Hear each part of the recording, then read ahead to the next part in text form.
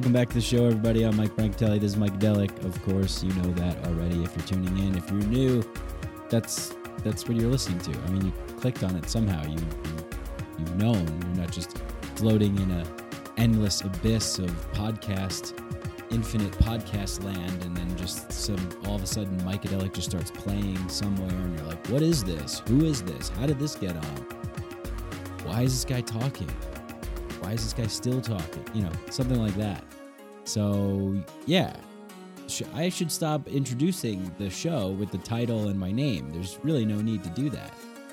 You guys are grown adults. You're all intelligent. You know what you clicked on. You know what you're listening to. Maybe I'll do it like a book, where like a book, there's like a title at the top that tells you, like every book always has the name of the book on like the left-hand side, and then the name of the chapter on the top. Maybe I'll do that for the podcast, just like every 30 seconds. Be like, you're listening to Micadelic. I'm Mike Brancatelli. I suppose they did that in radio, too. WNBC. You're listening to the hottest jams of the West Coast, 99.9 KFNM Hot Rock. I remember when I was growing up, there was a station called K-Rock in New York, and yeah, there would always be like the guy. I always thought, yeah, that was it. That was one station. I remember and then there was Hot 97, and I always thought like there was I think there was only like one white guy that worked at Hot 97, and he was just the guy that did the voice that was, you're listening to Hot 97, the most fire beats bumping from West Coast to East Coast hip hop. Hot 97. Friday night, Funkmaster Flex night. That was a nice night. Funk Flex on the ones and twos, dropping fire beats, dropping bombs. Funk Flex would drop bombs. That's what he would do. He would play a song. And then he would get so worked up about how good the song was. He couldn't believe it. He couldn't handle himself anymore. He would be like, oh no, I got to take that one back. And sometimes he would take it back a couple different times. I remember one time, I think it was, I don't know if it was 50 Cent or G Unit, and he was like, oh man, that beat is ridiculous. We got to take that back. And he was like, and then he would drop a bomb, and it'd be like, and then the white guy would come on and be like, Funk Master Flex night. And then he'd be like, we got to drop another bomb. We got to take that back. And he would take it back again, and he would give it a little mix. The good old days of radio. But not anymore. We're in podcast land. Podcast land where anybody can have a podcast about anything, and anybody can listen to it, and you know what you're listening to. You're here. You're with me. You're with Micadelic. Thanks for being here and listening to me talk about psychedelics, consciousness, Funkmaster Flex, I don't know, pepperoni pizza sometimes, probably my death row meal. Yeah, so I'm not going to do like a whole thing on this one, I think, about stuff going on and all that kind of stuff. I just want to get this out. I had a great conversation with Wyan. Not going to edit that out. I took his last name and I put it on to the first part of his first name, Ryan Westrom. And Ryan is, a fantastic individual. He's been listening to the show and following my work. I mean, I just can't, I'm so filled with gratitude and love that people that are wanting to be on the show, that are doing good things like Ryan, that are also fans and listening, man, it just all goes around, you know, the love and the support and the gratitude. It's all cyclical. It's all going around. Reciprocity, I guess is the word for it, right? So yeah, Ryan is the co-author of the Psychedelics Integration Handbook, which is awesome. It's so awesome. And he sent it to me, and I have been kind of skimming through it here and there. And I almost kind of feel bad that I haven't like mastered it yet, you know, before our conversation. But it's like 400 pages, and it's like never ending because it's a workbook too. And of course I'm integrating, so I'm using it. And it's so great because you can write in it, you know, and as Ryan says, you'll hear him say, you know, make it your own. I mean, that's really it's just it's amazing. And these amazing quotes by James Fadiman and Stanislav Grof just fully endorsing the book and saying it's just like the most amazing thing in the whole world. And it really truly is. I mean, I can't tell you you open it up. I just open it to any. I'll do it right now. Open it to any page right now. And what are we talking about? We're talking about colonization, reconciling. The colonizer part wants to keep itself safe and in control. The process, not an event. Like these are, I don't know. To me, it's just like, wow. Okay, another page. Active imagination, synchronicity, archetypes, symbols, dreams. The history. Talking about Groff, Maria Sabina, Carl Jung, cannabis, everything. Questions, like a frequently asked questions section. What do I do if I'm, if I'm taking this substance or that substance? How to work with your shadow. Points about the psychedelic renaissance that's going on right now. Facilitation, addiction. I mean, it goes on and on and on. I'm sorry, I'm kind of having one of those like where I'm not really burping, but almost things as I'm doing that. Apologize.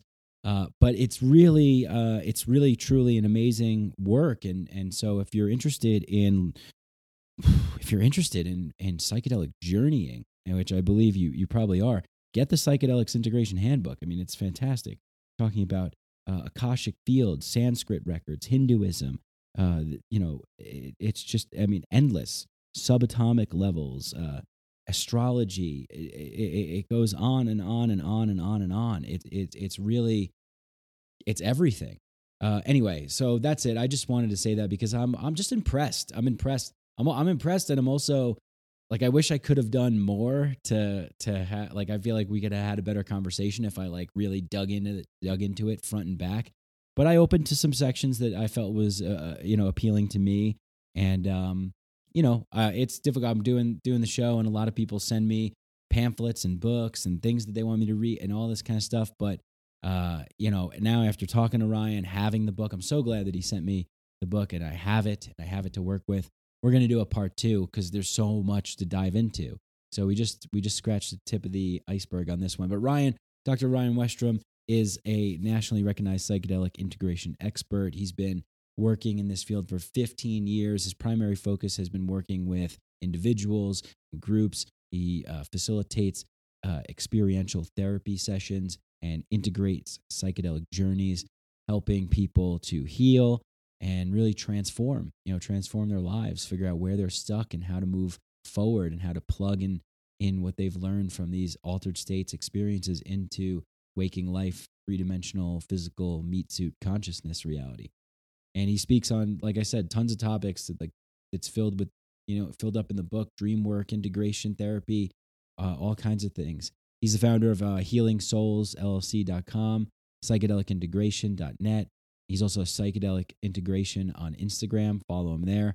And he offers a multitude of models ranging from hypnosis to various forms of breathwork practices to therapy in working with wholeness in yourself.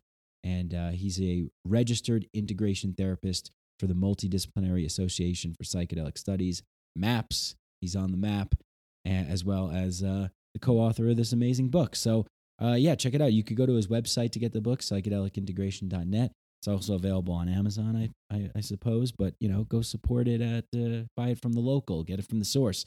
It's great. I really, this is one of those conversations where, it's just there's so much.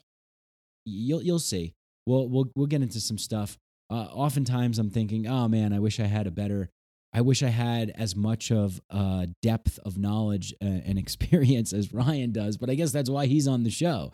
So I ask the questions, but I know I could step it up, I think, and I think we're going to dive even deeper on the part 2, because like I said, there's just so much here. All right, that's pretty much it. If you love and if you love the show, if you want to support the show, go to patreon.com. You can donate $1 a month. Patreon.com/Mike Brank. Go to Apple Podcasts, leave a 5-star rating and review. And what's someone left a 5-star review. They said, silly name, great show. I mean, I don't know, the name, whatever. The name of the show is just the name of the show. I'm Mike Brancatelli. The show is Mikeadelic. I don't go around saying to people, hey, I'm Mikeadelic. Oh yeah, I'm a psychedelic guy. I'm just, I don't know. I was trying to think of a name for the show, and I was thinking like, oh, what's the name? Like On the Fringes of Reality, like the noosphere of the nexus of the noosphere, like fractalization and fragmentation of the infinite cosmic soup. Like I just kept thinking of all these things. I'm like, just sounds too sounds like I'm trying too hard, too complicated, pretentious. I don't know. So I was like, all right, one day I just thought, all right, what about Mycadelic? That works. But I'm having thoughts, not just because of this one person who left a 5-star review, by the way, and thank you for leaving a 5-star review, who said, silly name, great show. But I'm thinking, is the name of the show maybe preventing people who aren't psychedelic, like from getting into the show? Because I want to bring more people in. I want to invite more people in. I don't want to necessarily turn people away. I want to make, and you guys, longtime listeners of the show, know, it's not always revolving around psychedelics, right? Like one of my friends the other day was listening to a conversation I had with JP Sears on the show, Ultra Spiritual. We didn't talk about psychedelics once. I've had Thaddeus Russell on the show. We didn't talk about psychedelics really at all, except for he told me he had a bad trip with mushrooms and it's not really his thing. So, okay, but I'm interested in all kinds of things and all kinds of people. I mean, I had the factory farm guy on the show, that just did different things, different kinds of different. What do you call the thing that encompasses all that? Like, I don't know, like a conscious portal or something. So the conscious lens, whatever. But let me know. Should I change the show name? Do you think it's not? Do you think it's keeping people away? Do you think people are unable to, like, you know what I mean? Like, is there a barrier because it's like Mycadelic and there's like a triangle with an eye in it, and people are just like, oh, this is probably some weird psychedelic thing, and it kind of is, but it's also a lot more than that. So let me know what you think. Love me, support the show, love the show. I love you. Barney, we all love each other. I love you, you love me. We're a happy family. Mr. Rogers, take your shoes off when you come in my house. Introduce yourself to your neighbors. Say hello to them. Just say hi. Say what your name is. Just how many people live in places where you don't even know the people around you. Just say hi to them. All right. I don't know where I'm going with this. That's pretty much it. I'm doing my first inaugural. Is it inaugural? No, first launch, the Mind Jam tonight. So that's going to be cool. And looking forward to that at the Denver Psychedelic Club. What else? I don't know. Just enjoy this conversation. Let me know what you think. Reach out to me. I haven't been on social media so much. Warning.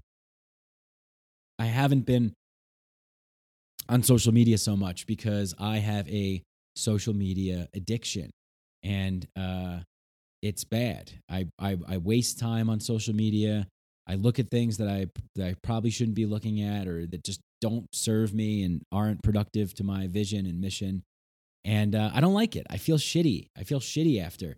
And like sometimes I'll fall into like jealousy and comparison, and I don't want to do that. I mean, yeah, sure, maybe that's on me and I got a lot of work to do, but I think right now putting social media outside of my of access so much. So I've set like time limits on how much I could use and locked it on my phone. Really actually revolutionized my phone. Shout out to Tristan Harris. If you don't know who Tristan Harris is, I'd like to get him on the podcast. Maybe someone could like tweet at him. By the way, that's a great way to get people on the podcast. If you want me to talk to somebody, like just tag me in a post or a tweet or Instagram thing and just be like, hey, you got to talk to this guy, this lunatic. And Tristan Harris has this great website. I forget what the name is, but Google Tristan Harris. He tells you basically good ways to organize your smartphone, turn it to grayscale, move things in folders, set time limits, disable Siri search, like all this useful stuff to prevent time sucks and wastes on your phone, because it can be, it's bad, for a lot of people. So I haven't been on social media so much. And, I guess maybe people that have messaged me, I haven't gotten back to them, or I didn't do a good job maybe like promoting some things. But yeah, I don't know. I'm just not going to be on social media as much anymore. And, I could hear Gary V, shouting and be like, you kidding me? You got to be on social media, TikTok, bro, LinkedIn, it's where it's at. What are you doing? You're a piece of shit. If you're not on social media, you might as well, go to the fucking graveyard, dig 6 feet in and jump in, just bury yourself, dude. It's fucking over, man. No complaining. hustle and grind it all away, grind yourself into a little fucking, coffee pellet, put it, all right. Yeah. So yeah, that's it. I haven't been on social media so much. So I don't know. Here's the podcast. This is what I'm doing. I love podcasting. I love talking to people. Everything else, not so much. So without further ado, let's get in this conversation with Dr. Wine. I did it again. Dr. Ryan Westrom. Psychedelics are illegal not because a loving government is concerned that you may jump out of a third-story window. Psychedelics are illegal because they dissolve opinion structures and culturally laid down models of behavior and information processing.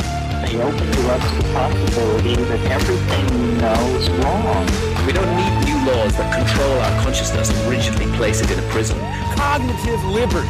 The fact that as adults, if we're not hurting anybody else, we should have the right to explore the contours of our own consciousness without any mediation or legislation on the part of somebody else. Reject authority. Authority is a lie. Or is it perception? Information is power, but we have to seize the opportunity.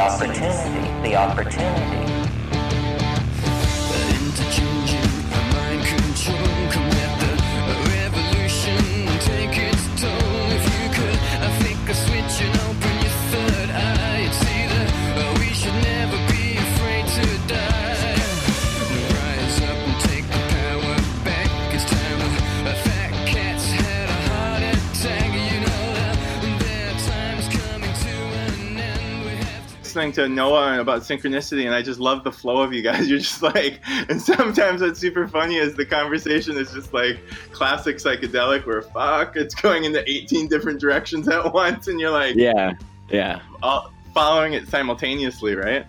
Maybe I should rename my show 8 Different Directions at Once. I don't know. I tend to do that a lot. Yeah, it's beautiful. It's really beautiful.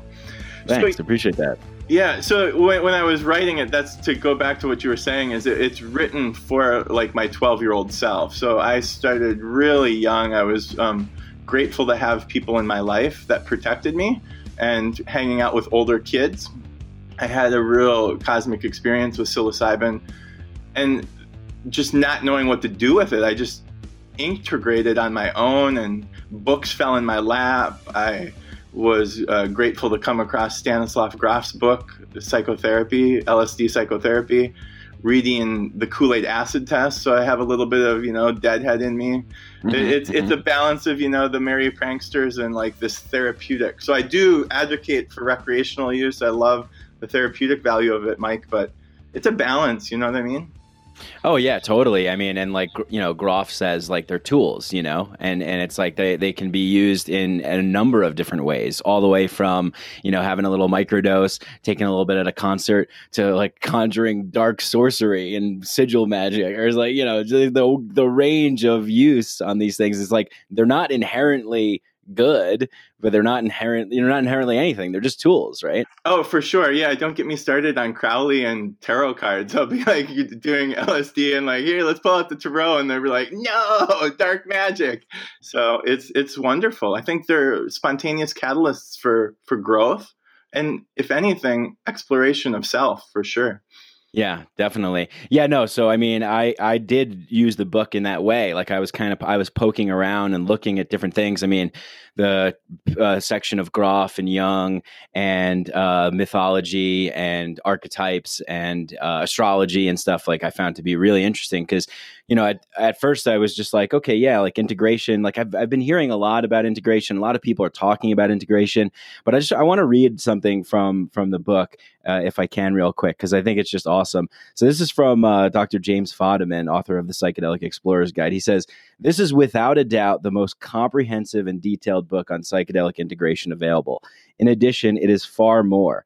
Rather than being no more than an excellent manual of methods, which it is, it goes into great depth about every method, presents alternatives to almost every activity, includes a history of how and from who the methods developed, and then facilitates readers in making their own choices, how to proceed through self-directed questions and practices." And he goes on to say more. But really, I mean, that's what it is. I mean, it's like 500 pages, and there's everything in here. There's practices, there's modes that you can do. Like you have these certain kinds of exercises, journaling aspects. So I guess, yeah, walk me through, because this seems like, would it be safe to say that this is sort of like a representation of your life's work? It would be, yeah. I think the most important thing when we wrote this book, and the humbling statement that Dr. Fadiman wrote is just amazing, and it really means a lot to me. The work in this book is designed to personalize psychedelic integration. It's my life's work, as I alluded to from an early age, working with these medicines, but it's giving a profound opportunity for anybody to make it their own. I want people to be able to look at psychedelic integration and go, okay, this is what I want to do with it. This is what's working for me, and this is what's not. All the while making it extremely practical. I think what we're losing sight of sometimes within the psychedelic realm is the lack of practicality. Like, what are we going to actually do and bring back? You know, we still need to know our zip code. We still need to know, like, okay, bills are paid on this day. And how can we integrate that into life? How we relate to people? It's all fundamentally important. Yeah. Yeah. I mean, what would be the purpose other than to integrate, right? You can't live in that realm. You know, I mean, as much as maybe one would want to, or maybe we're going to, but it wouldn't even be us. It would be different, right? So, and it's like consuming psychedelics is a symbiotic kind of participatory experience, right? I mean, we have to kind of be involved with these things have to be involved with us to be functional, right? I love that you use the term symbiosis, because I advocate for walking with it and integrating how it's talking to us as well as us integrating with it. And it's a dialogue. It's a symbiotic dialogue for sure, Mike. Yeah. Yeah. What do you think about, like a lot of people's, you know, there's obviously a lot of people say a lot of things, but, you know, there's a phrase that a lot of people throw out there from Alan Watts, which is, once you get the message, hang up the phone. And I, you know, I'm not so sure about that myself. I mean, I think it makes sense to a degree. I don't think it's an all encompassing phrase for everything. As you were saying, you make it personal, you make it for yourself. Have you heard that before? And what do you think about that? Yeah, it's a great statement, and it's used a lot in this integration office. Is, okay, how much do we need to work with it? How much sobriety do we need under our belt? And the conversation of when do we hang up the phone is super vital. But the argument, taking it both ways, is, am I looking at everything? Am I actually using these sessions, be it therapeutically, or are we using recreational experiences with action, right? Are we actually trying to cultivate something, or are we just doing it passively? Okay, because then you could hang up the phone and you're like, well, I need to do it more. And a lot of people in my office will say that I'm seeking more. I feel compelled to do more. Well, then the catch-22 is what are we looking at? What are we looking to get more? You know, the antidote to that question would be, Mike, okay, well, what are we looking for, right? And that brings up intention. That brings up, because, as you know, if we're going to hang up the phone, then we've seen enough space aliens, or we've seen God, or we've understand the divine of a 5-MeO experience, right? Then maybe we just need some rest. I would argue hanging up the phone is maybe we haven't integrated it all, or maybe we're not practicing it in real life.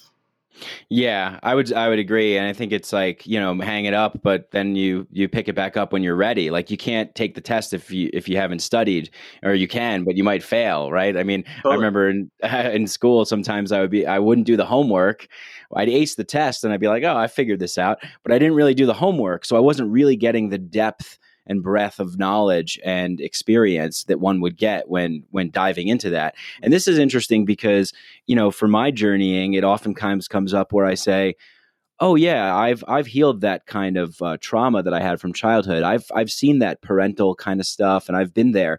But like a tree with its roots going in every different directions, there's all these pieces that I didn't see at hidden layers and hidden depths. So yeah, it's sort of never ending, right? I mean, it's like, it's a never ending thing. Well, I'm the first one to advocate I know nothing, and that's because of psychedelics. It's too profound. I remember a journey I had where I was just downloaded with what was like a DNA helix times 1 billion. And I just said, you know, I just put my hands in the air, Mike, and I was like, no, there's plenty to explore in this realm. There's Yeah. plenty to explore in this universe. There's plenty to explore in our biological healing and our biographical storytelling. It's about the courage that we have, the safety that we can build with the community is really archetypal too, right? It's important to be able to say, hey, I'm going to dive into this, but I better have a safe environment or group of people to be working with. Yeah, definitely. Yeah, and I kind of want to back up a little bit, Ryan, and just kind of address the word of integration too, because like I said, it kind of gets thrown around a lot, and and I see some people talking about it in ways that don't touch on the depths in which you're going to here. And then there's maybe misconceptions, and you probably get this too, right? Like, and you make this distinction in the book where you say, the difference between integration and aftercare. So, maybe just for the people that are listening out there who aren't necessarily totally familiar with what integration is, or maybe they've heard it and they kind of know, what would be your definition of what psychedelic integration looks like? I believe psychedelic integration is an active process. And the first and foremost thing is active, meaning that it's physical embodied, it's cognitively embodied, and it's emotionally embodied. I talk a lot about unlocking all three of those. Mm-hmm. Similar to a cup of coffee is your physical body might want it, but your emotions, or you're not ready for it because it's 10 o'clock at night. And I sound like I'm digressing here for a second, but integration is important because we need to unlock our physical integration within the experience, the emotional integration within the experience, and the cognitive explanation of what we just had. And if we can interweave all three of those, all the while talking about, okay, what is it that's heartfelt and most important to be processing now? So the differentiation of integration and aftercare is we're trying to really kind of chew on it or cultivate it. I love using a garden as an analogy for that, right? Is what needs to be looked on with more focus. Some plants need more tender care. Some plants need more light. Some plants need different soil types.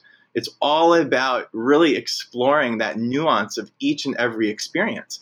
Every psychedelic experience, be it an ayahuasca ceremony or a 5-MeO experience or a large psilocybin, is going to bring up different ways that we're going to need to integrate these.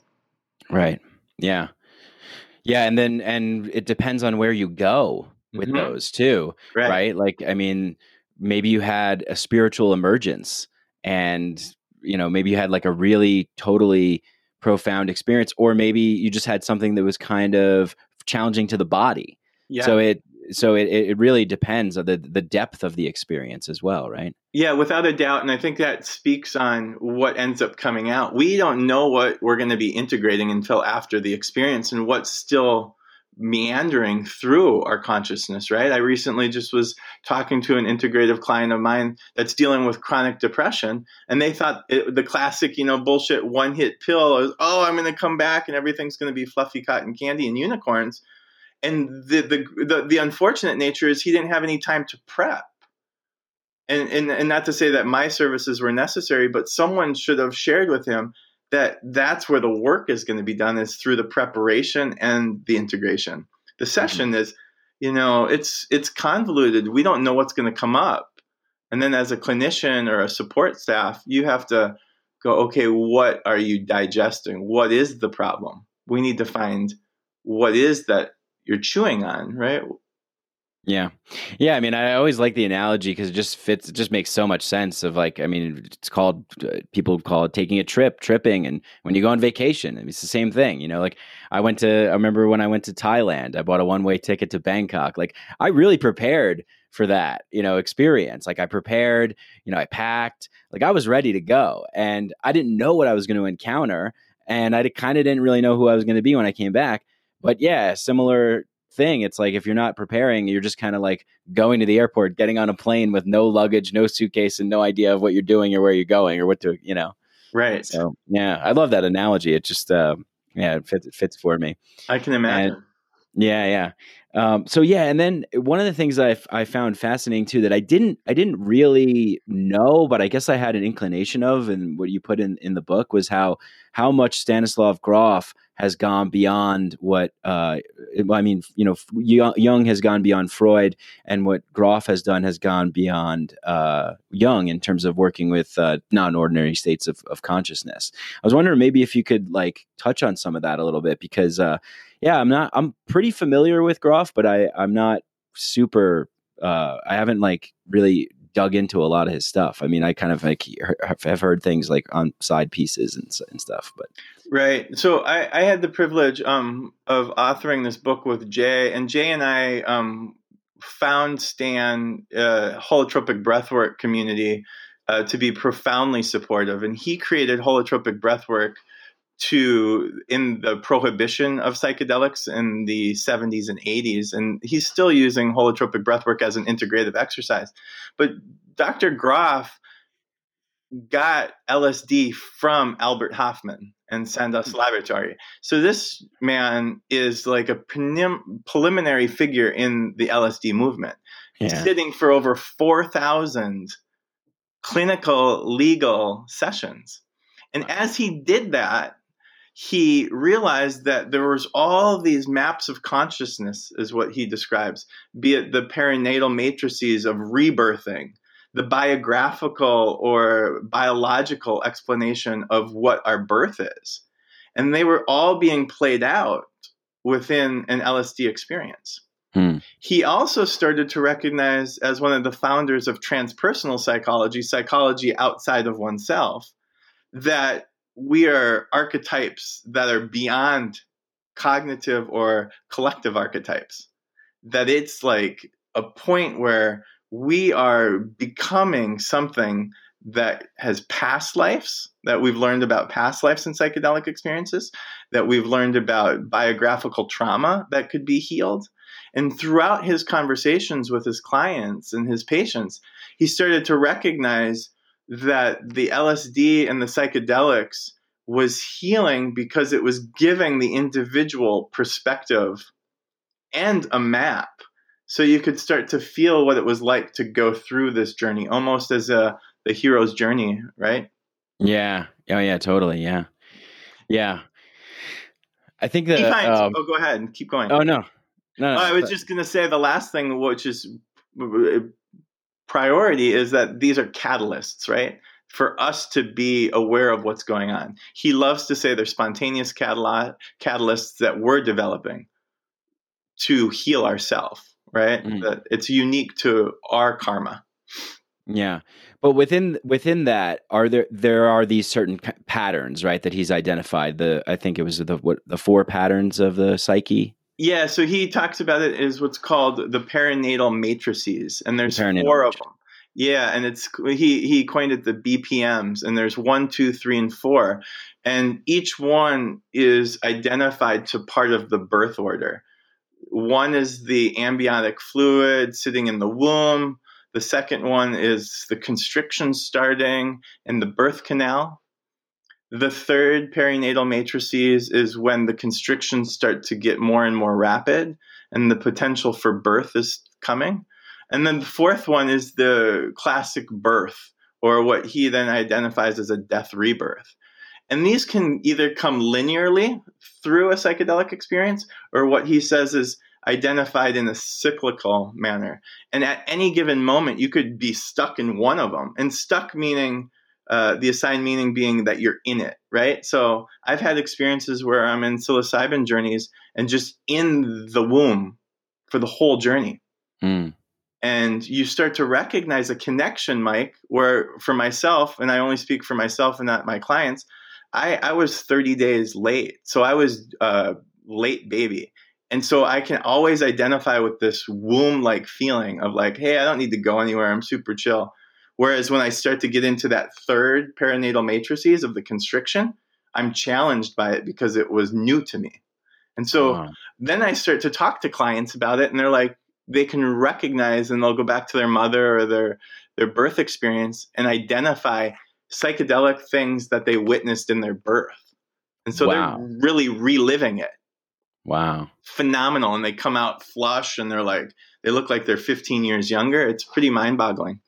And you've had experiences like that too? Yeah, personally, I've had a couple of experiences where I've felt, actually, I have 2 beautiful daughters, and I've felt one of them had the umbilical cord wrapped around their neck. So I could actually feel in my psychedelic experience the empathy of what that was like for my daughter to go through being born with the umbilical cord wrapped around their neck. it was almost transformational and a karmic bond. It was quite intense. Yeah. So does something like that leave a lasting imprint on the child? Yes, without a doubt. And so it's a very great question. And what ends up happening is you'll start to see that manifest in the psychedelic experience, where they might want to like put their hands around their neck, or they might start coughing or choking. And what's constantly reported, Mike, is that they go, "Oh, I felt as if I couldn't breathe." And we keep exploring that in an integration session and talking about it. And then all of a sudden they'll have this memory as if it was like a dream. And then it's corroborated by their parent to say, "Oh yeah, you had the umbilical cord wrapped around your neck." And it might play out for years and years and years. It might play out once and be done, but it can manifest physically within the experience, which is an advocacy for, a healthy sitter to protect the person. Sure. And so would that be considered trauma? It could possibly, birth trauma. Yeah. Yeah, birth trauma. Wow. Yeah. And that's where Grof, I think, bypasses Freud and Jung. It's not the tabula rasa that Freud says we're born with, that we're born with these imprints through birth, through past lives. And that's happened as well. I've seen people literally fighting it out on like a battlefield in like some Norwegian battle that they experienced in the psychedelic world. And they come out and they have a shoulder surgery that they had in this lifetime, that they felt a past life go right through their experience. It's intense. Yeah. I mean, I had what I'm calling a past life experience.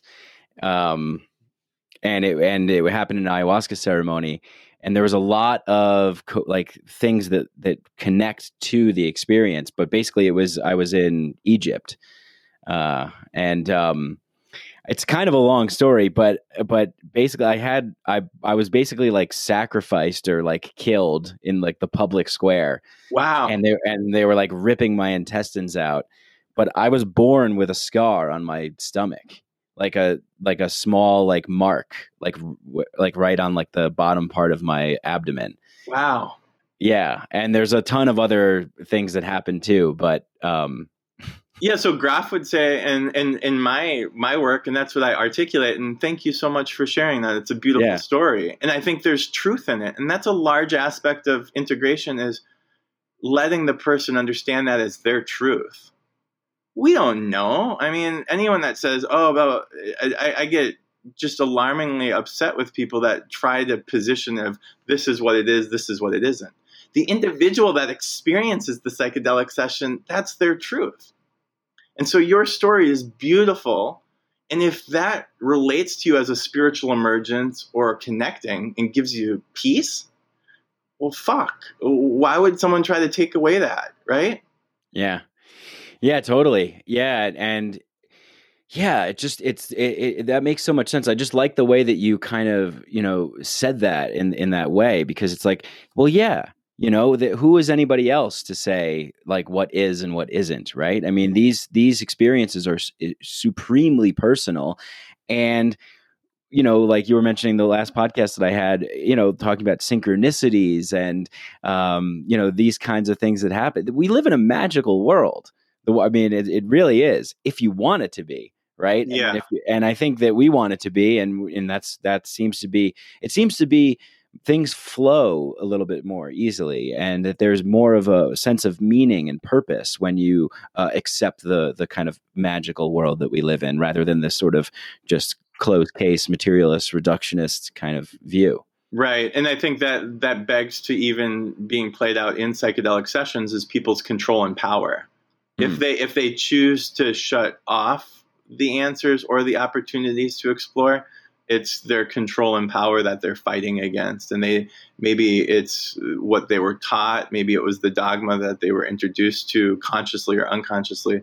But the large aspect of what I hear you saying is that freedom of exploring and then surrendering to the unknown. I mean, at the end of the day, who are we to say what the answer is? Yeah. And so you fighting our power, that sounds interesting. Like, and I feel like I can relate to this as well, because I think I've had some experiences like that. And I can't really identify what it would be. Why would anyone want to fight the ability to have ultimate power and to make decisions and choose for themselves? Where would that kind of thing come from?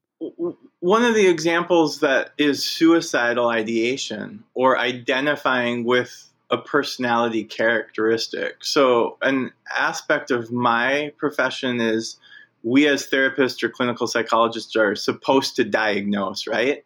And if the individual has a diagnosis, then they feel as if there's some sort of assigned meaning to their disorder or their lifestyle or their personality. Well, I'm the opposite. I don't want to assign a meaning of what that is. It's separate of who we are. And so fighting the power, when I say that, Mike, I'm talking about they're trying to hold on to their identity, their ego, for lack of better terms, their ego structure, right? Yeah. And so if they have suicidal ideation, my heart goes out to them, because what they want to do is, if we break that with a psychedelic session, or if they're challenged with a different vantage point, immediately that's going to challenge their core script of who they are. And if they don't have integration or an understanding of putting that back together in a more healthy, holistic way, they're actually losing a part of who they were or who they thought they were, even if it was depression or even if it was with suicidal ideation. Yeah. And so it's important to kind of meander that golden thread for them and say, okay, we're losing parts of who we identified as, but that's not serving us. Let's release that power and control of holding on to it. Right. So would that be like tied up into a fear of death? I mean, it is a death, right? Yeah. And as you know, because you looked at the book, but that's what the end is, that we, in kind of an existential kind of manner with a little sadism, is designing your own death, right? That's the ultimate reason why we're here, is finding purpose, but also being comfortable with what's the outcome, what's going to happen. Inevitable. Yeah. Yeah.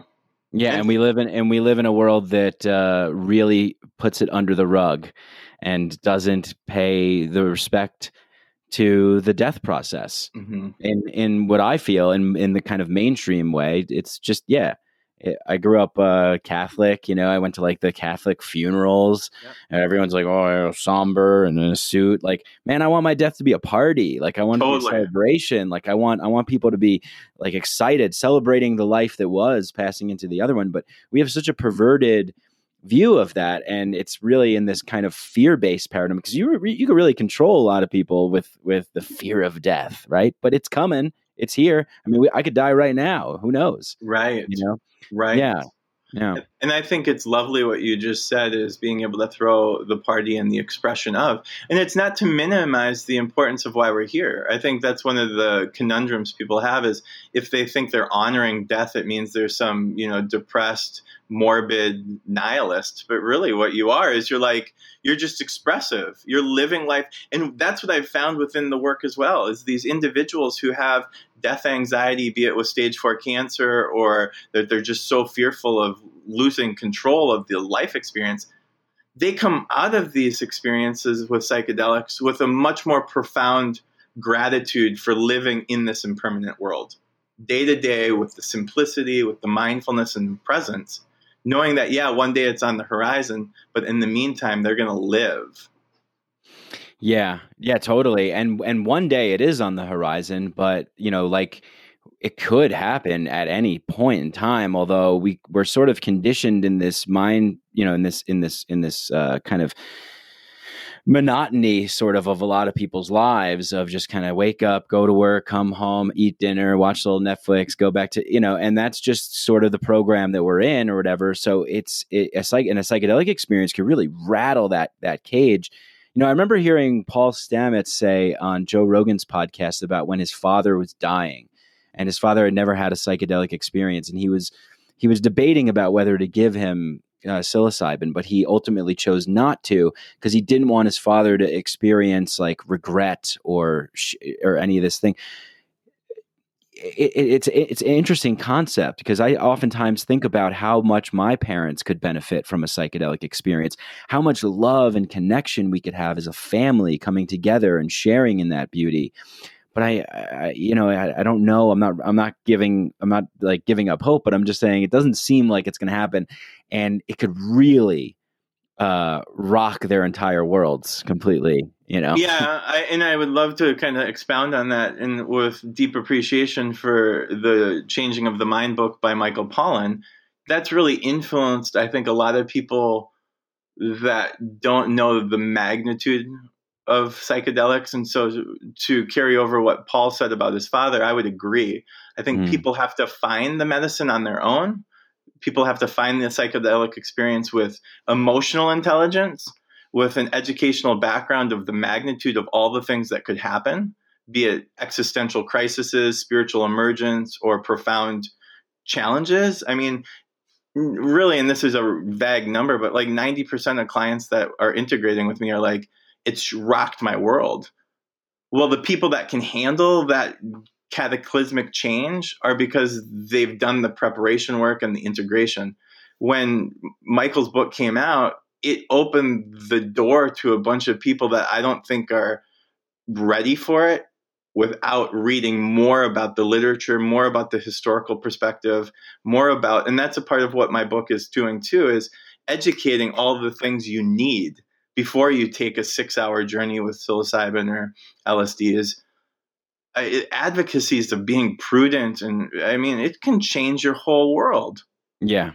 Yeah. And it can be a very destructive process. I think a lot of times people think, and, with this sort of ayahuasca tourism boom, there's a lot of like, well, I'm going to go and I'm going to get this love and light energy and healing. And like, maybe that happens for some people, but maybe some people go down there and they have their entire world crumbles to pieces. And by world, I mean their identity, their sense of self, their sense of who they are and their place in the world, what they believe, what they know to be true. That can be really challenging, which is why the prep and everything that you're talking about is super important. So yeah, I always tell people when they ask me, I say, look, you got to be ready for this. This is not, if you're wanting to go deep, you have to be really ready to die. Yeah. And I analogize it to skydiving. One of my hobbies is skydiving, and I see people come to the drop zone, they call it, with free falling, and they'll show up and then they'll leave. Then they'll come back the next day. They'll walk around, maybe kick the tires of the airplane.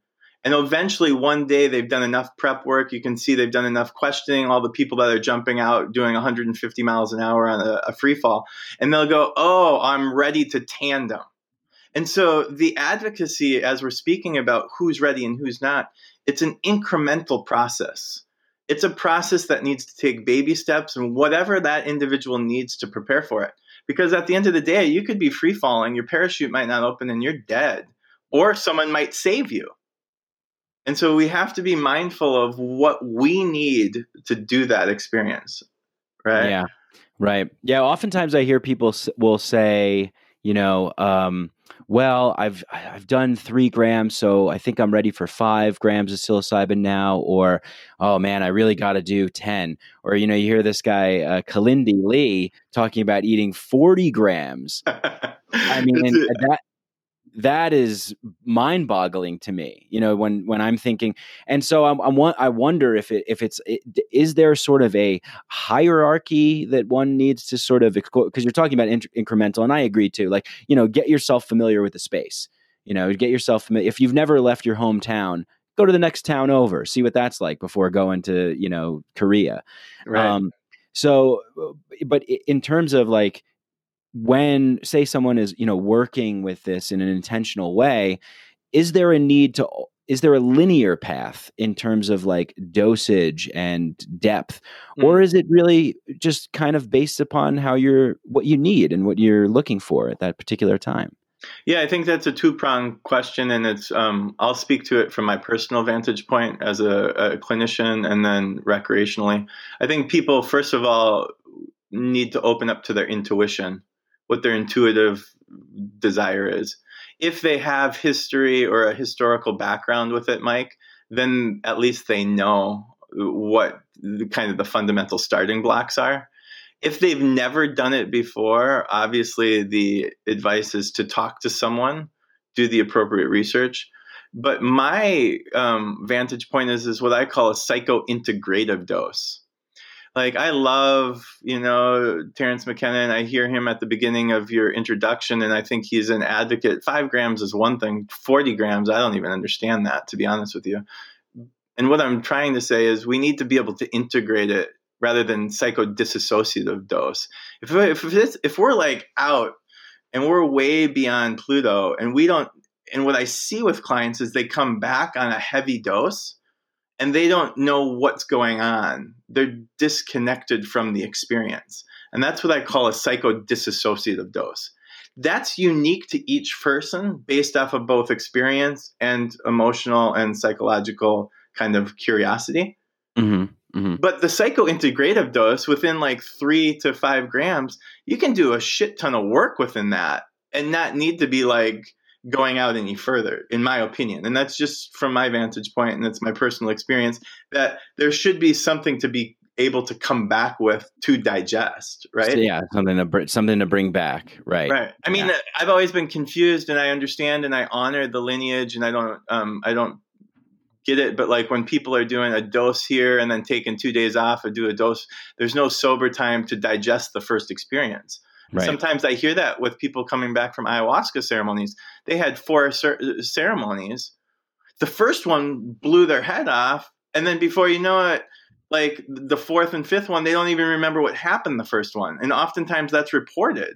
And that's kind of alarming to me, because that could be some fruitful information, low-hanging fruit that could be potentially worked with. So that's just a vantage point. But, if people want to do it, that's follow their intuition. Yeah. Well, no, that's good. I think that listening to that intuition, because a lot of times, it also brings up kind of like, safety in the space as well, which you mentioned also, and there's a lot of people now saying, oh, I'll sit for you, or I'm a guide, or, I know about integration, or, I've had a couple experiences, so, I could kind of tell you what's up. But, it brings up like the efficacy, like, of the whole kind of, procedure here. And so like, or procedure, not procedure, but, Yeah, I get what you're saying. Yeah. So for sure. Yeah. The experience, the holding space and all, and everything that's entailed with that. So, I suppose that it would be a good idea for people to, and this is what I always try and do, is do the research, read, but like measure within myself. Does this match my intuitive feelings? Would you say that that's like a good way to kind of go about it? Because there's so much research out there, especially when people who don't know, and they're just saying, oh, well, this person says this and they seem credible, so I'm just going to go with that. Right. And I think your prudency around your intuition is vital. And I also think, culturally speaking, right now, because of this gold rush of psychedelics, which is cool, and I honor it and I love it, my concern is it's a little bit egoic, in the sense that when Terence McKenna said 5 grams, and then now all these people are just blowing by that by saying, well, my heroic dose is 15 dried. And I'm like, full disclosure, what the fuck? Like, what's the ego in that? Like, what aren't you getting in the darkness of 5 grams? And please inform me. Please help me. And I'd love to listen and open up dialogue. But culturally speaking, it's trying to, the one-up sensation of, oh, I'm going to do, this huge dose of psilocybin, or my latest is, what I hear a lot of people is defining what a microdose is. And I'm like blown away. I'm like, no, you're not supposed to feel it, as Fadiman talks about. But why sub-perceptual dose? Yeah. Right. Why are the walls melting when you're microdosing? Help me better understand that. And what are you running away from? Like, the question would be then too, what are you running away from? What is it that you can't do within this realm, right? Psychically or emotionally or psychologically, with a 5 gram dose, or be it, 200, mics. I don't know. It's a question that I'm open to dialogue. I would just love to learn more of the vantage point of why we're doing 40. Yeah. I mean, as far as I know, there's only one person that's doing that and talking about that. And more power to him, but it's interesting. It is interesting. Because I wonder, because he talks about learning things, or even mentions like encountering malevolent entities and, all these kinds of things. And, drawing comparisons between the DMT realm and the psilocybin realm. I mean, we talk about all these realms, but really, are they separate realms? Like, where are they? They're in our minds. They're in with the substance. Each substance brings its own sort of space that we can play in, but ultimately we're going to an altered state experience, right? I mean, or is this like, I kind of have a hard time sort of wrapping my head around like these different realms like of existence, and like, do people report the same things? Now, are people reporting the same things because they've heard other people talk about those things and they're bringing that into the experience and they're projecting that, and those are the symbols that make sense to them and how they can make sense of the experience? Like, there's so many questions around this. There are so many questions, and this is just a shout out to what you're doing with this podcast. Yeah. It's educational, it's informed, and it's a prudency of kind of checking in like with just everyone's vantage point. And that's what I love about what you're doing here, because at the end of the day, there's so much information via the internet, and there's so much information of people wanting to like read something and then do it themselves. And more power to them, and I'm really appreciative of it, but please do it with some sort of scope of pragmatic, like, okay. And that goes back to the preparation. Why I ask the question all the time, speaking of your purpose, reflect on what you got out of the last one. What's your expectation for this one? And ultimately, potentially, what could happen? That's my PREP acronym. I broken record. Purpose, reflect on what the past one did, and is it resolved or unresolved? What's your expectation for this coming up journey? And potentially, what could happen? Are you prepared to see, Kali rip you apart and say you're done? You know what I mean? It's a thing. Well, that's interesting that you brought that up, because that's sort of in that preparation state. Like, there's certain people that will just say, "Well, I don't want to think about that because I don't want to bring any negative thoughts into this space." But I mean, I don't know. Thoughts shape reality. Okay, I get that, right? But how much? Like, we have to be willing to sort of acknowledge at least that we're fully surrendering to the experience. Right. So when you're fully surrendering the experience, you have to make a pact with yourself, or a covenant of like, I'm willing to just totally open up to whatever is. Yeah, totally.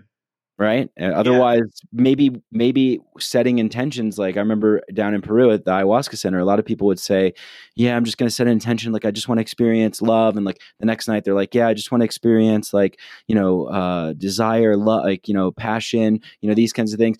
And maybe they're really like keeping that anchor point so focused on that thing that they're trying to contain the experience is what I'm getting at. Right. And then maybe you're never going to those depths that you really need. Yeah, and so a lot of times what I speak about is a combination of it's a funnel. Like, we want to make sure that it's not too general to the point that we're unable to we have like 17 different intentions, and then we're like jumbled by what we got out of it. And we don't want to be like honed into like what you're just saying, so specific that we have like the blinders on, that we don't see everything else coming our way because we're so looking. And I see that a lot with the experiences. People will have this real honed attention or intention, and they are alarmed that they didn't see anything else because they didn't see what they were looking for. Mm-hmm. And so I invite the combination of an intention and an inner healer. And Stan talks about the inner healer, and I love the inner healers. Then be open to the experience. It's like watching a movie. The first time you see it, you see one thing. The 10th time you see it, you see 15 other things. We can't walk with blinders, right? And that's the value of metaphors is, okay, so you can have an intention, but also be open to surrendering to what is. Mm-hmm. Yeah. So what I love about psychedelics is it's full of contradictions. We can be hypocrites, and we can go, this works for one thing and this doesn't work for the other. You have to kind of, again, personalize it. Personalize it, totally. I mean, there's nothing more personal. Right. I can't think of anything else that's more personal. No. Yeah. So yeah, and then you must get a lot of questions, I guess, about bad trips, right? I think that that's probably a concern, because I definitely do. When talking to people who are unfamiliar about psychedelics, and they'll, oh well, I'm worried. I don't want to have a bad trip. And a lot of people have talked about this, and I know, Zendo makes the distinction between bad trip and challenging experience, and these different kinds of things. But ultimately, if we're going in with an intention or a purpose for healing, there's probably going to be some shit in there. Without a doubt. And one of the things I tethered to, Mike, and it's a great question about bad trips, is there was an amazing dream expert, Jeremy Taylor. And Jeremy Taylor would say, similar to Zendo, there's no such thing as a bad dream, only information that's given, right? And so it's a non-judgmental base. Right. And Terence and also his brother Dennis talk about these as compounds. They're neutral compounds. We're bringing in the persecution of judgment to these compounds. And so if we can really keep that conversation open of saying, okay, these are neutral compounds. Yeah, I might have some bad stuff I have to work with. That's healing. Right. It's like going through rather than around. I talk about what are we going to and what are we going through. And it could be some tough stuff, right? Mm-hmm. Mm-hmm. Yeah. Yeah, it could be. And I think, and there's always tough stuff. I think that even the people that are doing, like I look at some of the ayahuasqueros and the Shipibo people that I was with, and they're encountering tough stuff. Like people think they've got it all figured out. I mean, they're encountering tough stuff too. You have to. I think you have to know all of the tough stuff that's coming up for everybody else as well.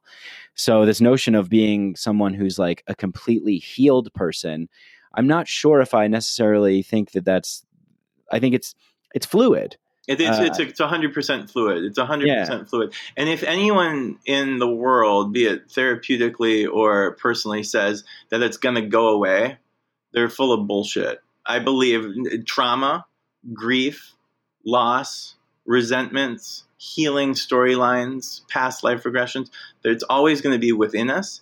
It's how we manifest it and giving it more breath and more space to look at it. And it's the classic example. They say a psychedelic experience will give you what was in your face trauma or grief and broaden it out to that 35,000 foot viewpoint. It's what I use the term of a teapot. The tea kettle is water. It moves into steam and it dissipates into something else. The molecules are changing. The space is bigger and the steam goes out into a bigger space. It's just like any grief. And I have a hard time when people hold on to that. It's that magic pill again, that something's it just seems contradicting, go away from you. It's just like going to leave you. That storyline, you have to honor that storyline. To go back to your idea of bad trips, where in the world can't you honor that? Just like when we were talking about death and that Stoic Catholic kind of viewpoint of now everyone's going to cry for 24 hours and then you got to get back to work. Yeah.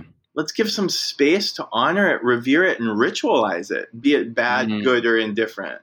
Really ritualize it, and that's a part of it.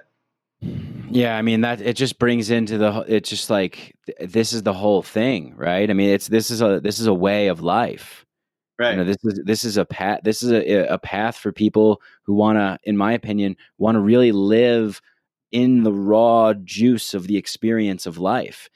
And the only way to do that is to go to the depths, but the same kind of capacity that you have for living at the highs is going to be, you're going to feel it at those lower lows. Like you said, the space increases. It's like you go from riding a bicycle to driving, a truck. It's right. Just, you got more responsibility. There's more there. You're still driving, yep. But it's and that brings a question. That's a lot of personal responsibility.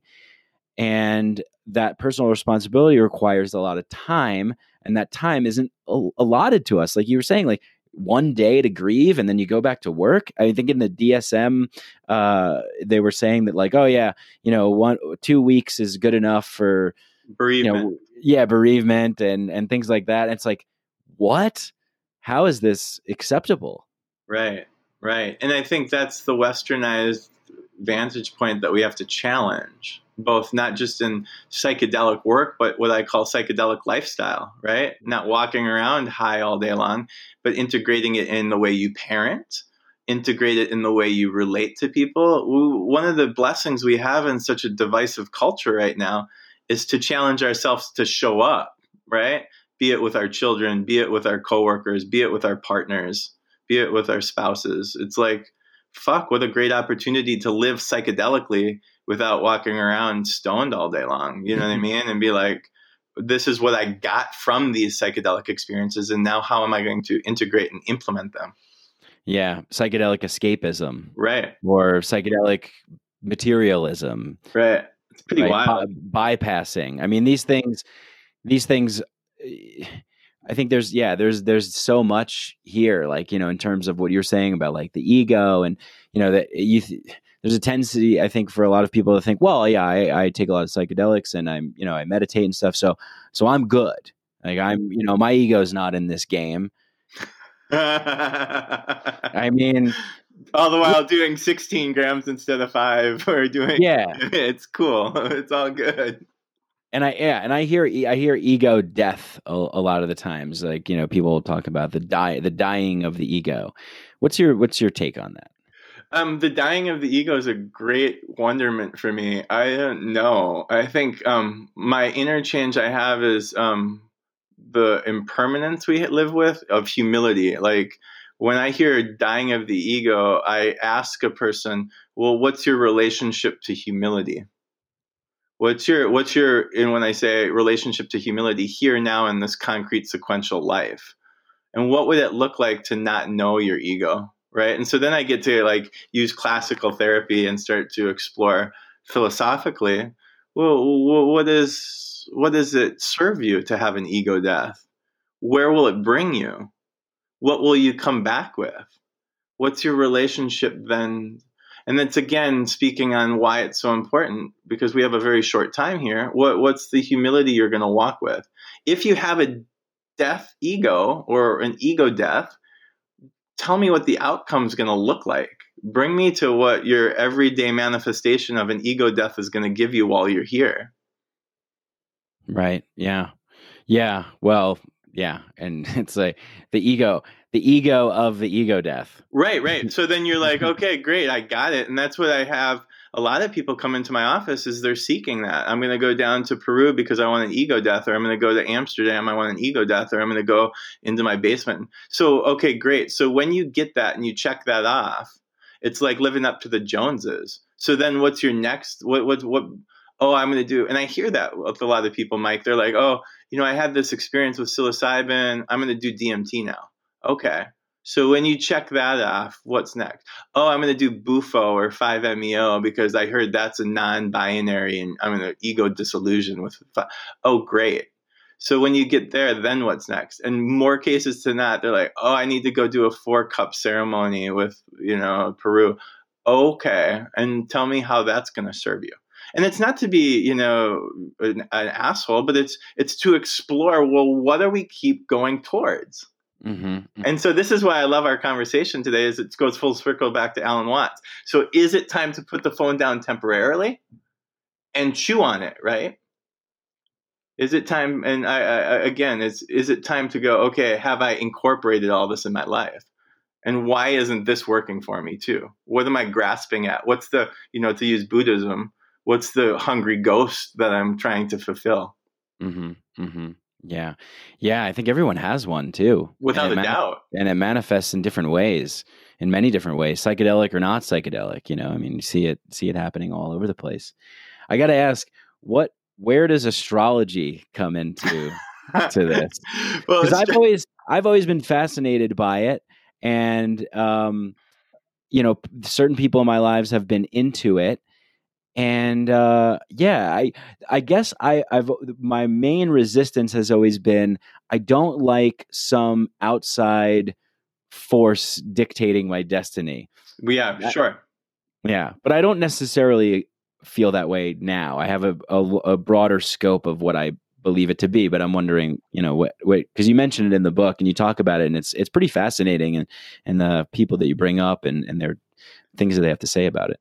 Yeah. And so before I go deeper into astrology, a lot of these suggestions are suggestions. And I believe astrology is a suggestion.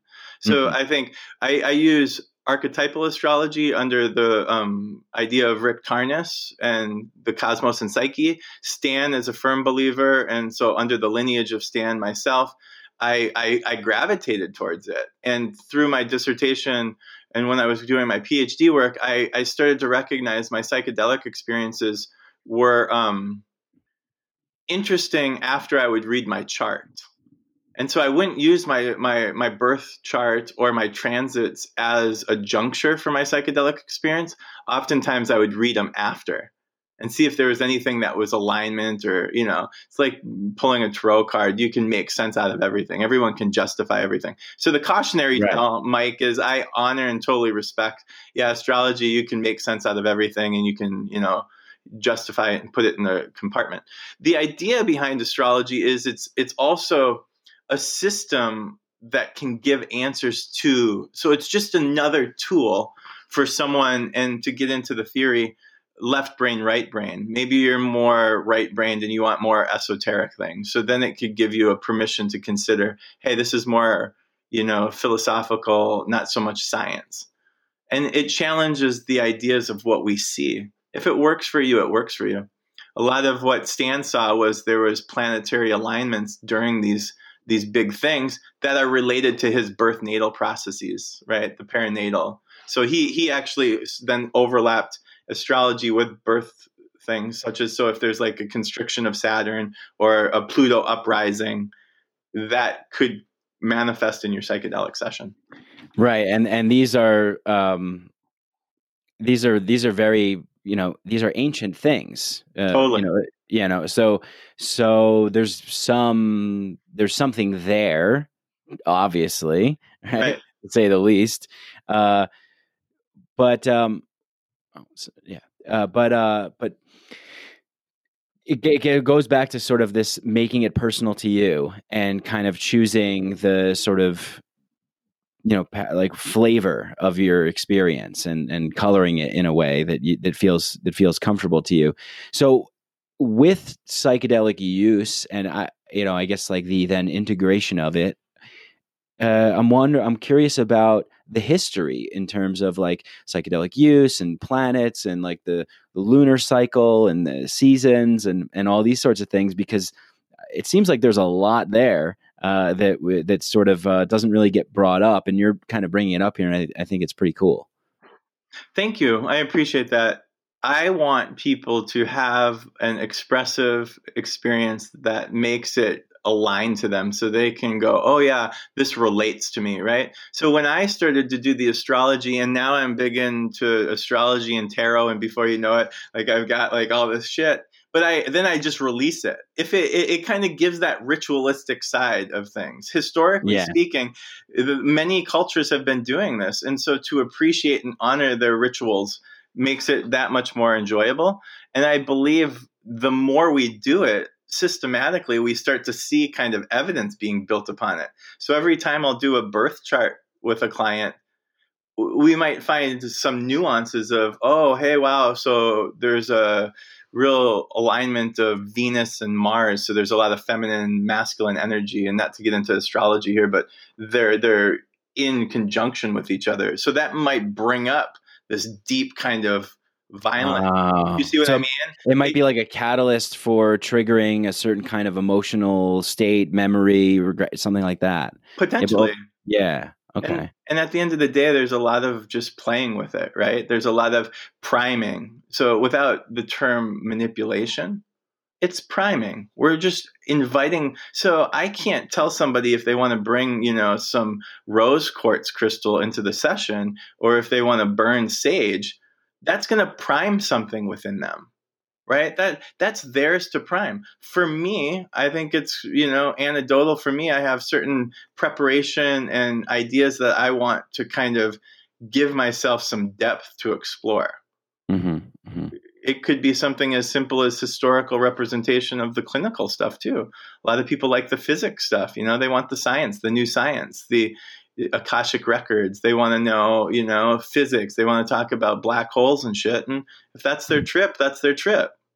Yeah, totally. And we have so much to draw upon. I mean, like we live in such an amazing age where the access to information and knowledge, it's a lot of it is available. I wouldn't say maybe all. Maybe there's some secret stuff that's maybe locked away. Yeah. That's at the 47 grams. 47 grams unlocked, like Mario Brothers or some shit. It's like the next level of the. Yeah, go to your local Masonic lodge and take 50 grams, and you'll find something. But yeah. So like, what is there a particular sort of ancient or historical ritual process or ceremonial aspect that really that you connect with, or that you appreciate, or think is pretty cool? Yeah, I advocate with preparation. I'm a fond believer of fasting. I think fasting 24 hours before a session sets, again, the term I like to use is priming, starts reverence. It builds reverence and respect. I love cleansing ritual of water. So I invite the elements quite often, bringing in a bath or a shower the day of, and just kind of really the purification process. Gentle walks. It starts to sound like, wow, dude, Ryan, you have like a 6-hour preparation process before you dive.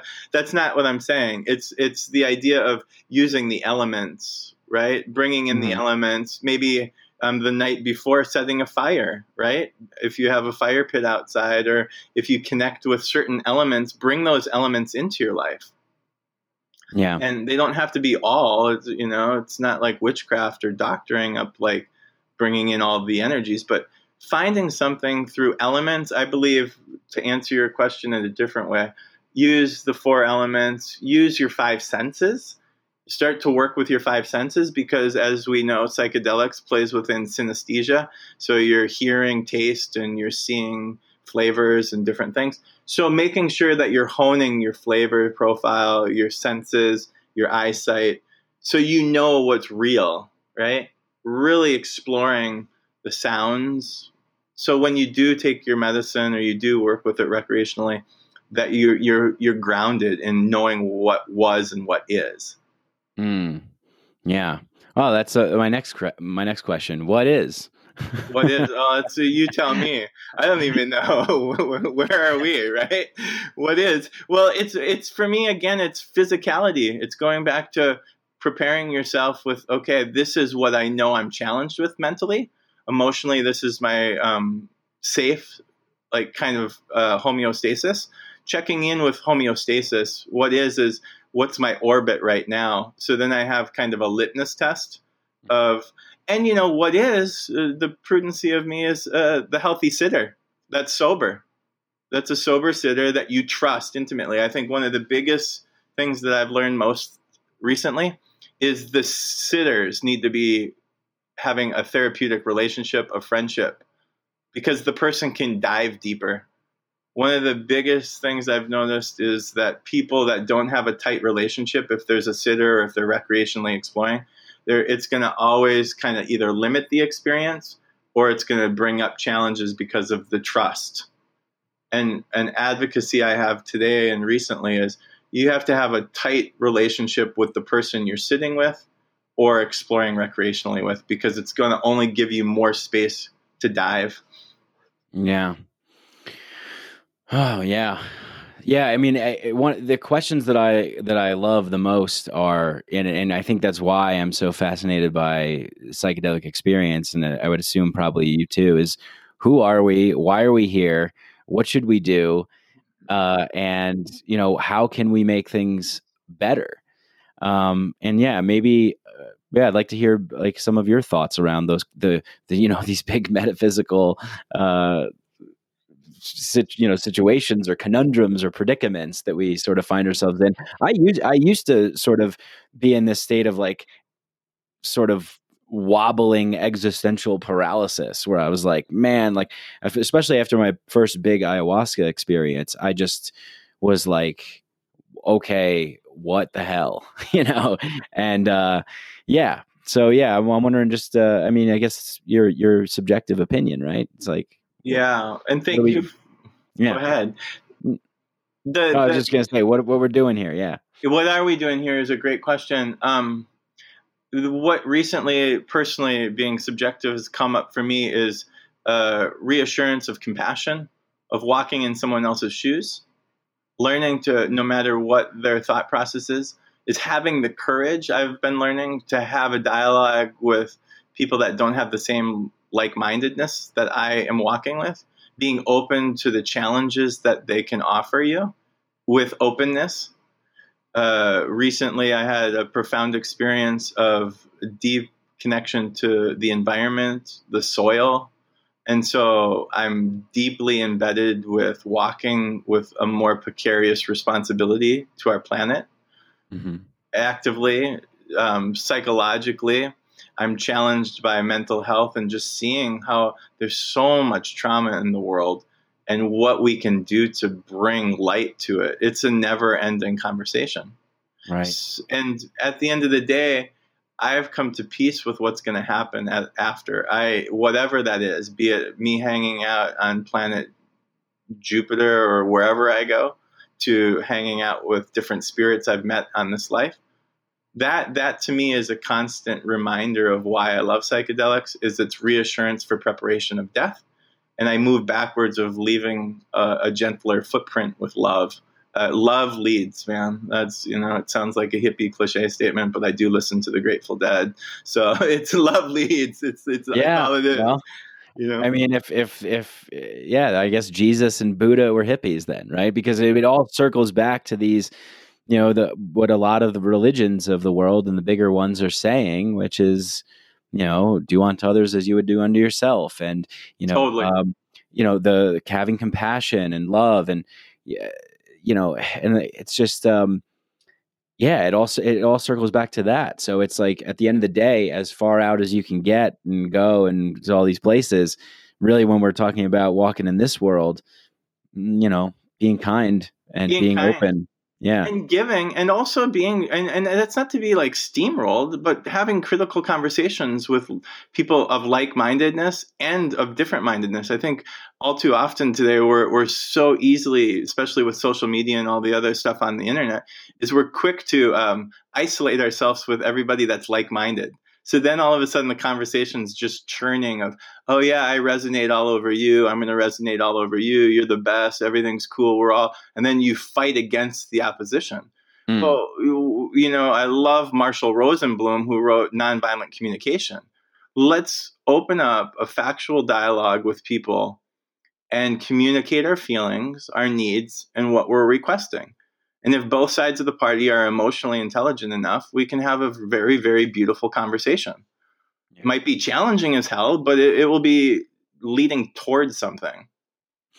Yeah, and isn't that what this is all about in a certain way too? I mean, what would life be without the diversity and novelty of experience coming through subjective eyes, in billions of different ways? Right. So, consciousness experiencing itself subjectively from the multiple points of view, I think is there's something to be built out of that. We could build something beautiful, or we could, really fuck things up. I think that, I prefer the former. Yeah, I love what you're saying. It's important to have that awareness for sure.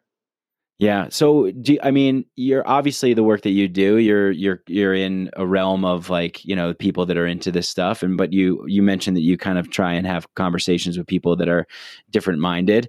And I do too. How does that go sometimes though? Because it almost feels like sometimes when you're talking to somebody that's so different that they can't really, there's no sort of bridge to get them to understand your worldview or where you're coming from. I think we see that play out, in our politics and everything all over the place. Right. And I'm not to say that it works every time. And I wouldn't dare say that, but as a psychedelic integration therapist that advocates for psychedelics, as well as I'm also a sex therapist that talks a lot about some pretty sexual, like open conversations. The biggest thing that I come up against is people needing to seek more understanding. And so because I'm already in a position of with these kind of open ideas and these concepts that might already be pushed back, say someone thinks psychedelics is drugs, for example. Well, already I'm kind of only standing on one foot. My advocacy for people and my invitation to people is I need to seek more understanding from them. What is it that they don't fucking understand about my position? And I challenge myself then to become more articulate, more open, and more suggestible to my. And then what's the greatest part? Then it asserts me to go, okay, yeah, I really do fucking believe what I'm saying. They might not understand it. So now I need to find a different formula, a different way of speaking. But I have to ask them, what is it that they're missing? What parts of using psychedelics for medicine and healing don't you understand? Then at least I have a benchmark. I can go, okay, it's drugs. You were raised in the 50s. You see it as, the Reagan era of, DARE, whatever. Okay, now I can go somewhere with that. If I just assume to get on my, soapbox and just start blabbing, I don't know where they're at. And so again, seeking understanding of where they're at is vital to me. Then I can at least go, okay, this is how articulate I am. Or maybe it catches me and says, wow, Ryan, you're a hypocrite. You need to challenge yourself on that thought process. Yeah. I didn't know you were also a sex therapist. Yeah. So I'm a sex therapist that works within sexual trauma, sexual addiction, and they're quite a beautiful intersection. I see a lot of psychedelic working helping with sexual healing and sexual trauma, and as well as sexual addiction. So really kind of advocate for two kind of parallel processes at this moment. Yeah, because like I was mentioning before about how it's like, or we were talking about it being psychedelic experience being the most personal experience you could have. I mean, I guess the second one I would say would be a sexual experience. Like it's super. Yeah.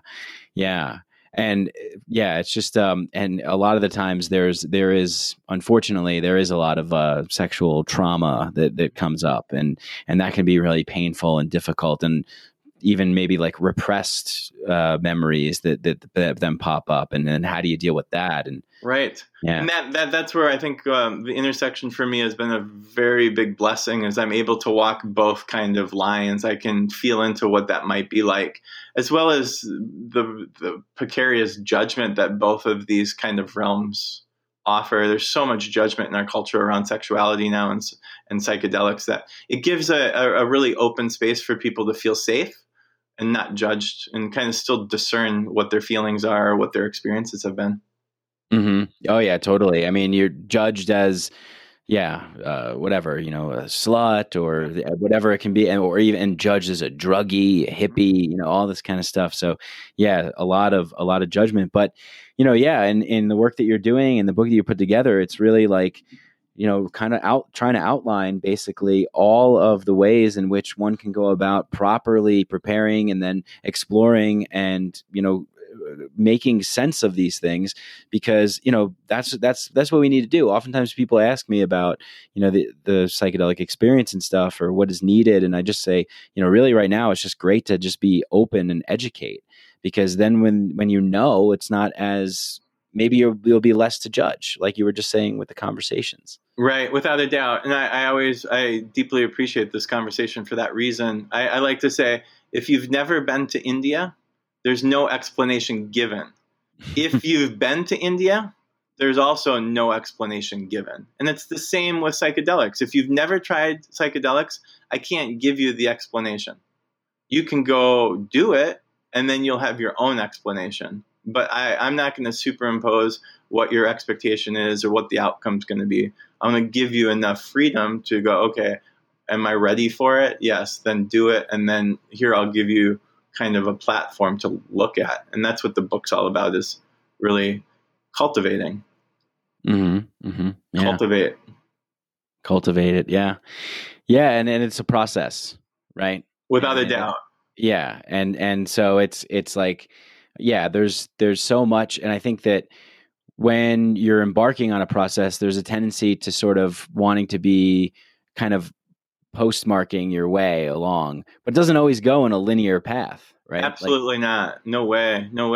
I've noticed this personally, like even recently, like I was dealing with some really kind of heavy stuff, and I'm like, cool, I thought I moved past this, but now all of a sudden it's reemerging. What the hell? I'm back to position one. I thought it was like I thought the stages of grief went in this order. Like, why am I back here? Mm-hmm. Yeah. And so having that awareness, then you can do something with it. Right. Yeah. And if the minute I think that's where we start to build shame and guilt for ourselves, is we're like, oh goodness, I didn't pass that benchmark, or I went past that kind of guidepost. I should be evolved. That's where I like to use the term acclimation, right? Climbing Mount Everest, you don't just go from the bottom to the top. There's an acclimating point. And what I've learned through my own research about that is more people are dying going down because they think they hit the summit and they're fucking like the best. Well, you have to be prudent about your acclimation. So if it's with grief or trauma or healing or spiritual emergence, there's an acclimating point at every given level, even after you think you made it to the top. That's where humility comes in, and you're just like, okay, what do I need to do? Who do I need help from? Reaching out for support. What can I do by myself? This is huge. Yeah, I've oftentimes struggled with this myself too, because it's like I get the message, I hang up the phone, and I go, I like to solve problems. So I go, oh, I get it. I see how this Rubik's Cube works. I figured it out.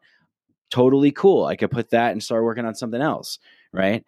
But then, and it's a tendency to be like, well, I've been experienced with this, but we really need each other. I mean, the community, totally. And why are other people here other than to lean on for support and for community and for connection, right? That's a massive part of this thing, I think, because oftentimes people ask me about my experience down in Peru, and I'll say, really one of the things that I remember the most is the community, the friendships, the connection. Yep. It's very interwoven, and I think it becomes isolating. And if you're not talking with each other, it goes back to the analogy of we're not all just teachers, we're also students. And the minute you stop being a student, that's kind of a conundrum of, hey, what are you shutting away off? What are you shutting from? What are you turning away from? And being open to suggestion, being open to people supporting you. I mean, the community at large, especially this community, it's so, so wonderful. But it's a matter of reaching out and saying, hey, this is where I want. This is what I need. This is what I'm looking for. Can you support me in this? Yeah. And a little bit of like you said, humility and vulnerability too, right. To say like, hey, look, I know that you might think that I'm in this position of experience or authority or credibility, but I'm struggling with something and I need help. Right. I mean, right. That's a big part of it too. Yeah. Tons of it. And that's what I loved about your word earlier, is the symbiosis of it. We're all different, but yet we're interwoven. And it's a fantastic journey to embark on with each other. Fantastic planet. So what was your favorite part of, I want to ask you two questions. I'll just start with one. I won't give you the two-pronged thing, but yeah. So what was your favorite, most exciting part of the book? And I guess that ties into like your favorite, most exciting, fun, the thing that really gets your neurons all tickled and firing up, that you really like to dive into and talk about and write about, and you could do it endlessly, Sure. What is that for you?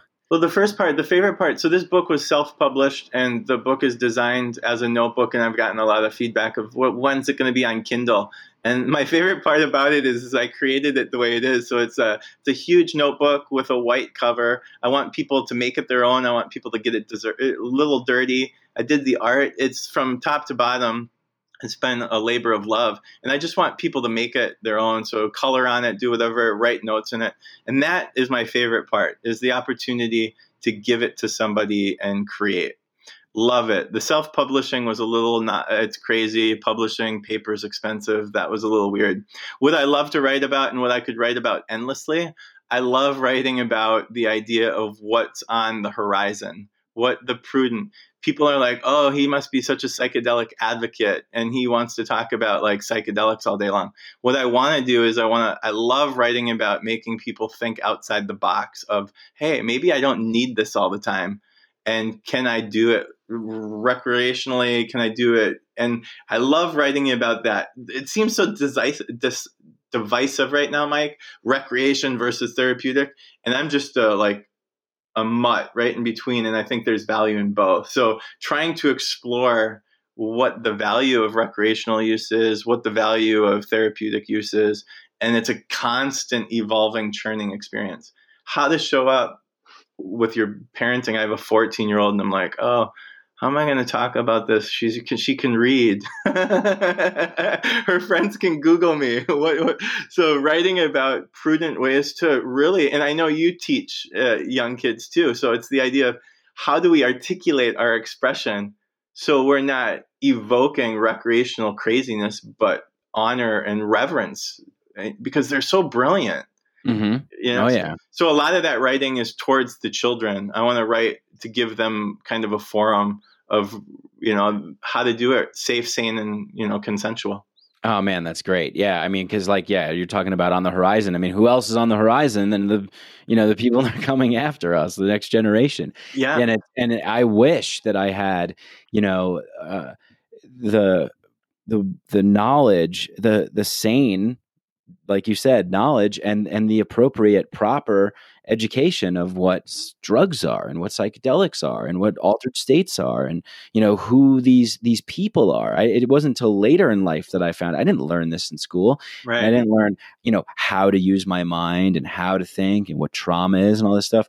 So I can only imagine kids getting into this kind of stuff now in a proper manner are going to be so much more well equipped and deepening themselves into the wholeness and totality of what a human being and a human experience can be within interpersonal connections, community, society at large. Man, Yeah. This is world changing. It's super world changing, and our children are the answer to that because we didn't have Dance Safe back then, and gratitude to these, but they're answering it. They're playing with some prescription drugs. They're doing, but they need to be continuously educated. And what I'm recognizing is they're at least open minded to have the dialogue. They're not afraid of it. They're not insecure about what about the medicines is different than Xanax, for example, or what's different than codeine, for example. They're able to see with a real formulated intelligence. They're like, okay, I understand plant medicines versus this, or recognizing synthetics versus organic. It's a fundamentally amazing conversation to have with the youth. Yeah, I think we're shifting out of the kind of fear-based dominator control paradigm that's been in existence since the dawn of civilization and Right. Religions and government, all this kind of stuff. It's just the cat's out of the bag. More and more people are waking up, and when you have people informed and educated at a young age, they're not going to go back. They're not going to go. They're not going to buy into the fear-based trickery. Yeah, Ryan, thank you so much for being here. I feel like I definitely would like to have you on again because I want to I want to read the entire book, and it's so good, and it's like it's like 400 and something pages, and oftentimes having someone else on the show, and he wrote a book called The Secret Drugs of Buddhism, and people are sending me stuff all the time, so it's like anyway, but I would love to know, maybe we can close off on some things about you. What do you do? What are your sort of daily practices or ways in which you find yourself kind of showing up fully in the world? I guess, maybe outside of the psychedelic experience. It doesn't necessarily have to be outside, but it doesn't have to be focused on it either. Just maybe some thoughts or practices or ideas or habits that you put into play that kind of help you stay consistent and showing up and being able to serve and give and put your work out there and do the best that you can. Well, I appreciate it, Mike. And before I do that, I just want to thank you. This has been an awesome conversation, and the gratitude I have is amazing for the platform. You're doing awesome work. Thank you. I think extending myself with gratitude is a challenge that needs to be a daily challenge. And that's one of the things I work with and find peace in.